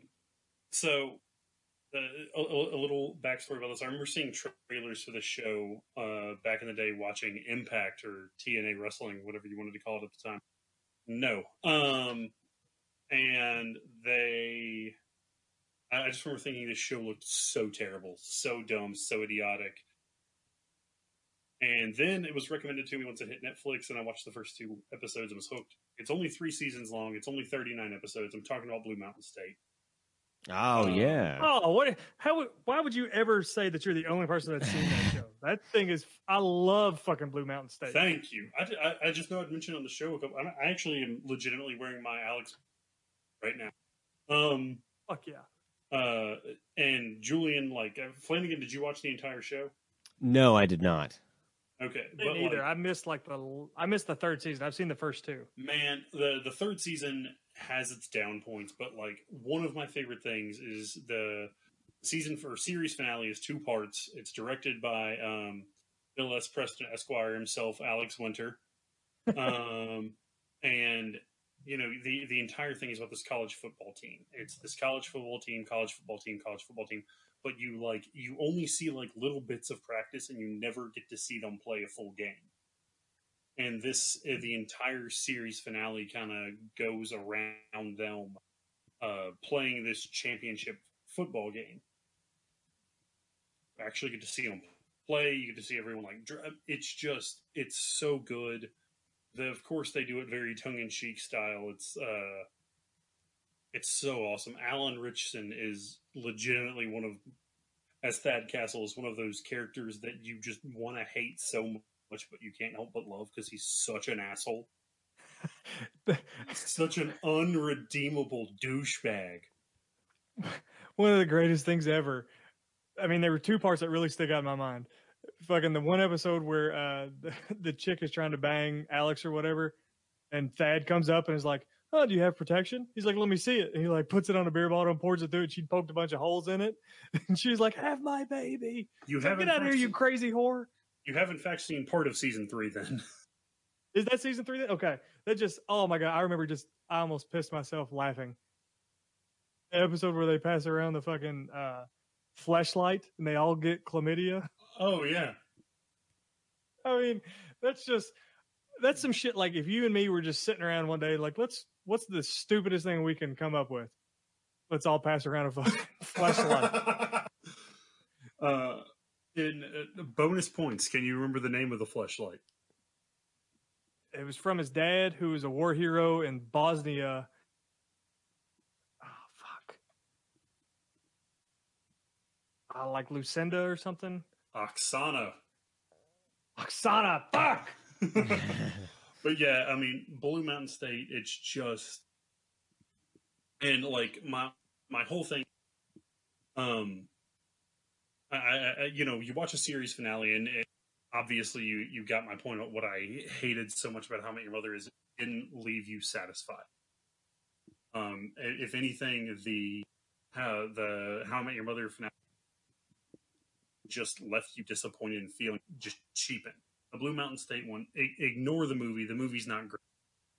It's not. But the 39 episodes, seasons 1, 2, and 3, for that is perfect and is probably the high note, like the high point to end that show on. Nice. Yeah. I've forgotten all about that show until you brought it back up. That's fantastic. I think it's streaming on, I know it was on Netflix for the longest time. I think it's actually on Hulu now. So if you haven't watched it, I highly recommend. Yeah. It's awesome. If you like college football, you'll love that show. Yeah, it's the funny funny. thing is the dude that plays like Alec or whatever, the backup quarterback, he's like I think he's on like Days of Our Lives or some shit. Or something. Yeah, he's like a fucking, I think he was before too. I think he was always like a fucking what's it called? A soap opera actor. It's so fucking weird. And he's so fucking funny. Because I think he left the show at some point, like they wrote him off or something, but no one's ever fucking dead on a soap opera. Nope. And then he did the 3 seasons of BMS, and then went back to the soap opera. That was actually my twin that was dead. Yeah. Yes. Yeah. Fucking A. Yep. Good pick. Fuck yeah. Thank you. I've got an honorable mention. Go for it. Because it's technically, I call it the series finale. You know where I'm going with this, because there was no 9th season of Scrubs. The Yeah. season 8 finale of Scrubs. Dear God, find me a better closing episode that wraps up a show and better symbolizes the end of a show. For the love, that episode is amazing. Yeah. And they ruined it with that. Originally, season 9 was supposed to be a spinoff. That's why for most of the title cards for season 9, it says Scrubs Med School. But they kept promoting it as Scrubs, so it's kind of the last season, but I don't count it. And even Zach Braff doesn't count it, so... Oh, yeah, because they weren't going to have Zach Braff, then they had him sign on for like 4 episodes or 5 episodes or something. Yeah, no, I agree with I know I haven't said it in a while, but fuck Zach Braff. Oh, he just signed on to do a movie with Robert De Niro. Be nice to him. Fuck the both of them. I fucking hate De Niro too. Oh God. So we're not going to go on a mandate to see that movie. Got it. Yeah, no. You can come over and watch Blade Trinity Actually, with me. Julian, once it hits Netflix, can we watch it? Because I just want to hear you bitch the entire time. I think we found our next Let's Watch. Yep. I think we're doing it at your place with your bright and shiny new TV that my big ass foot's going to be through. All right, so we're watching it at John's, is what I'm hearing. Yep. Okay. All right, then. No. New plan. What we're going to do is Julian and I are just going to watch Blade Trinity. Oh, so my foot's going to okay.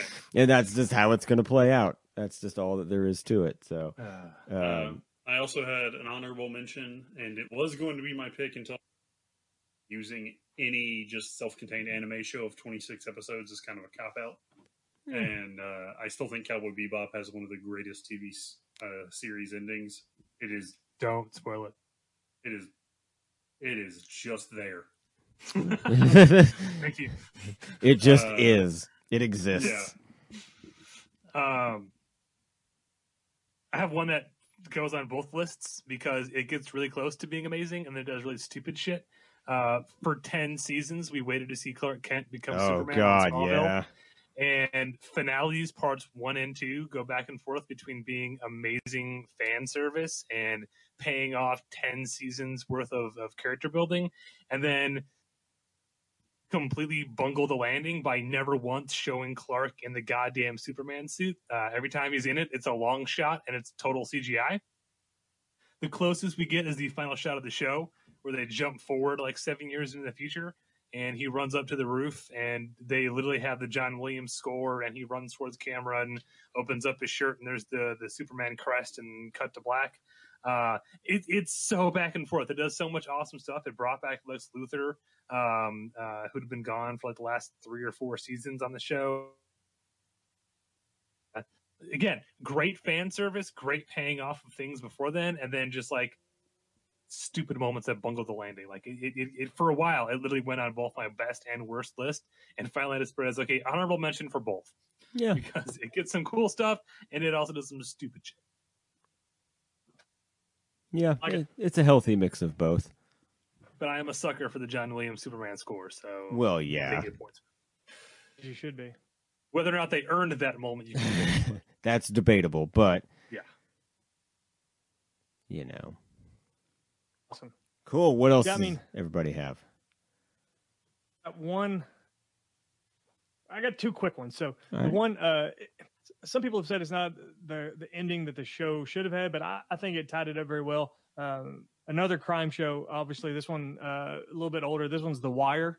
I think that it's one of the best TV shows I've ever seen. I love it. I still quote it. I think I may like Breaking Bad just a little bit more because obviously it had a little more comedy aspects into a couple episodes of it. But The Wire, with Dominic West and Idris Elba and you just look at that list and it's got so many good actors on that show. There was one whole scene where they spent like 3 or 4 minutes and they literally said nothing but the word fuck and variations of it.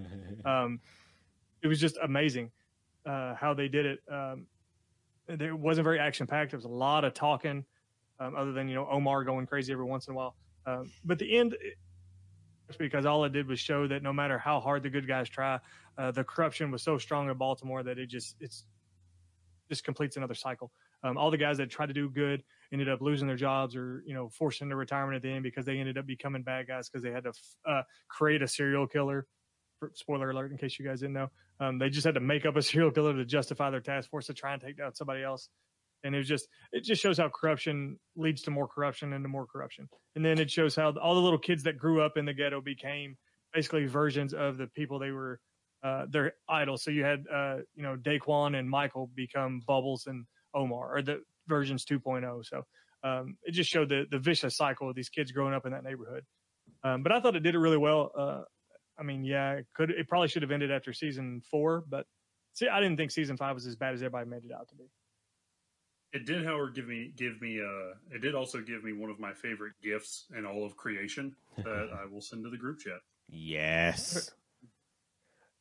And then the only other one I have is I am fully aware that I am a giant fucking hypocrite, so I don't need anybody to spam me saying this. But the ending of which one was it? Of Newhart. Oh, yeah. you know, and it's he wakes up and he's in the bed of his former show, and all it was the Newhart show. What was it? The second one was Newhart. The first one was the Bob Newhart show or something like that. So he wakes up and the entire second show was nothing but a dream from the character in the first one. And the funniest thing between me and my dad growing up was always, this is my brother Daryl, this is my brother Larry, and this is my other brother Daryl. Like it just, it's just, I don't know why, but it's so simple, but it's so funny. Yeah, Newhart. Both the Newhart shows were actually really funny, and I think they're both on Hulu. I think. But yeah, and that one was different because that was one of the first ones to do that, and it was like on. Yeah. It was a really big, wildly popular show, and it actually did it really, really well. And you know, it wasn't one of those cop out endings where, what was it like, they're inside the Special Kids snow globe. Saying elsewhere. Yeah, like it was like a clever, like fun little wink that, you know, referenced another wildly popular show, like, because, and you can tell its cultural impact because people, like, when Breaking Bad finished, they did a fake version of that with Malcolm in the Middle, and you know, Bryan Cranston wakes up and he's the dad for Malcolm in the Middle again, and he's like, I had this dream that I was selling drugs, and like it was, you know, a complete and total parody because it's such a cultural phenomenon that ending was like as big as it was. So yeah, they did it. They were one of the first to do it, and they probably did it the best. And then everybody else has just been a cheap copy of it. Absolutely. Exactly. Good pick. That one's a deep cut. That was a good one. Yeah. Good one. Woo! Well done, everybody. Good times. And I think legitimately now I can hit that, and I think we are. I think we're well into overtime. I think our rental on the booth, the recording booth, is up. I think we're about done. So on behalf of everybody from Talk Nerdy to Me, on behalf of Koron, Julian, Obi-John, this is. I feel like I'm like Tony Schiavone at the end of Nitro. I am Black Tom Hanks, and I am telling you, have a wonderful night. Thank you for listening to us. Yeah, that's right. I said it. I'm Black Tom Hanks. I thought you were the Canadian Denzel Washington. Oh, I'm both. Oh no, Okay. yeah. I'm Canadian. I'm the American Ryan Reynolds. There you go. And the Canadian Denzel Washington. And Canadian Denzel Washington, and Black Tom Hanks, telling you, everybody, the same thing that we tell everybody every week for listening to the show. We want to say thank you the only way that we know how. And I'm going to keep talking over it until I get my part out. Okay, quick. Over under. Who ends up on the throne, Julian? Sansa. Okay. Don't spoil this horse. for 5 years from now when I'm watching We it. don't know. We're guessing. I'm going to come back 5 years from now and be like, damn it, I just started this and you spoiled At it. the time of this episode, it is not aired yet. We don't know who sits on the throne. And Dick Cheney's alive. Peter Dinklage. Ooh. Yeah, not Tyrion, but Peter Dinklage. Yeah, Peter Dinklage as himself. Yes, there we go. Ghost. My money's Certain his dominance, yeah. Tormund Giantsbane comes back to find the big woman. With all that titty milk. Yep.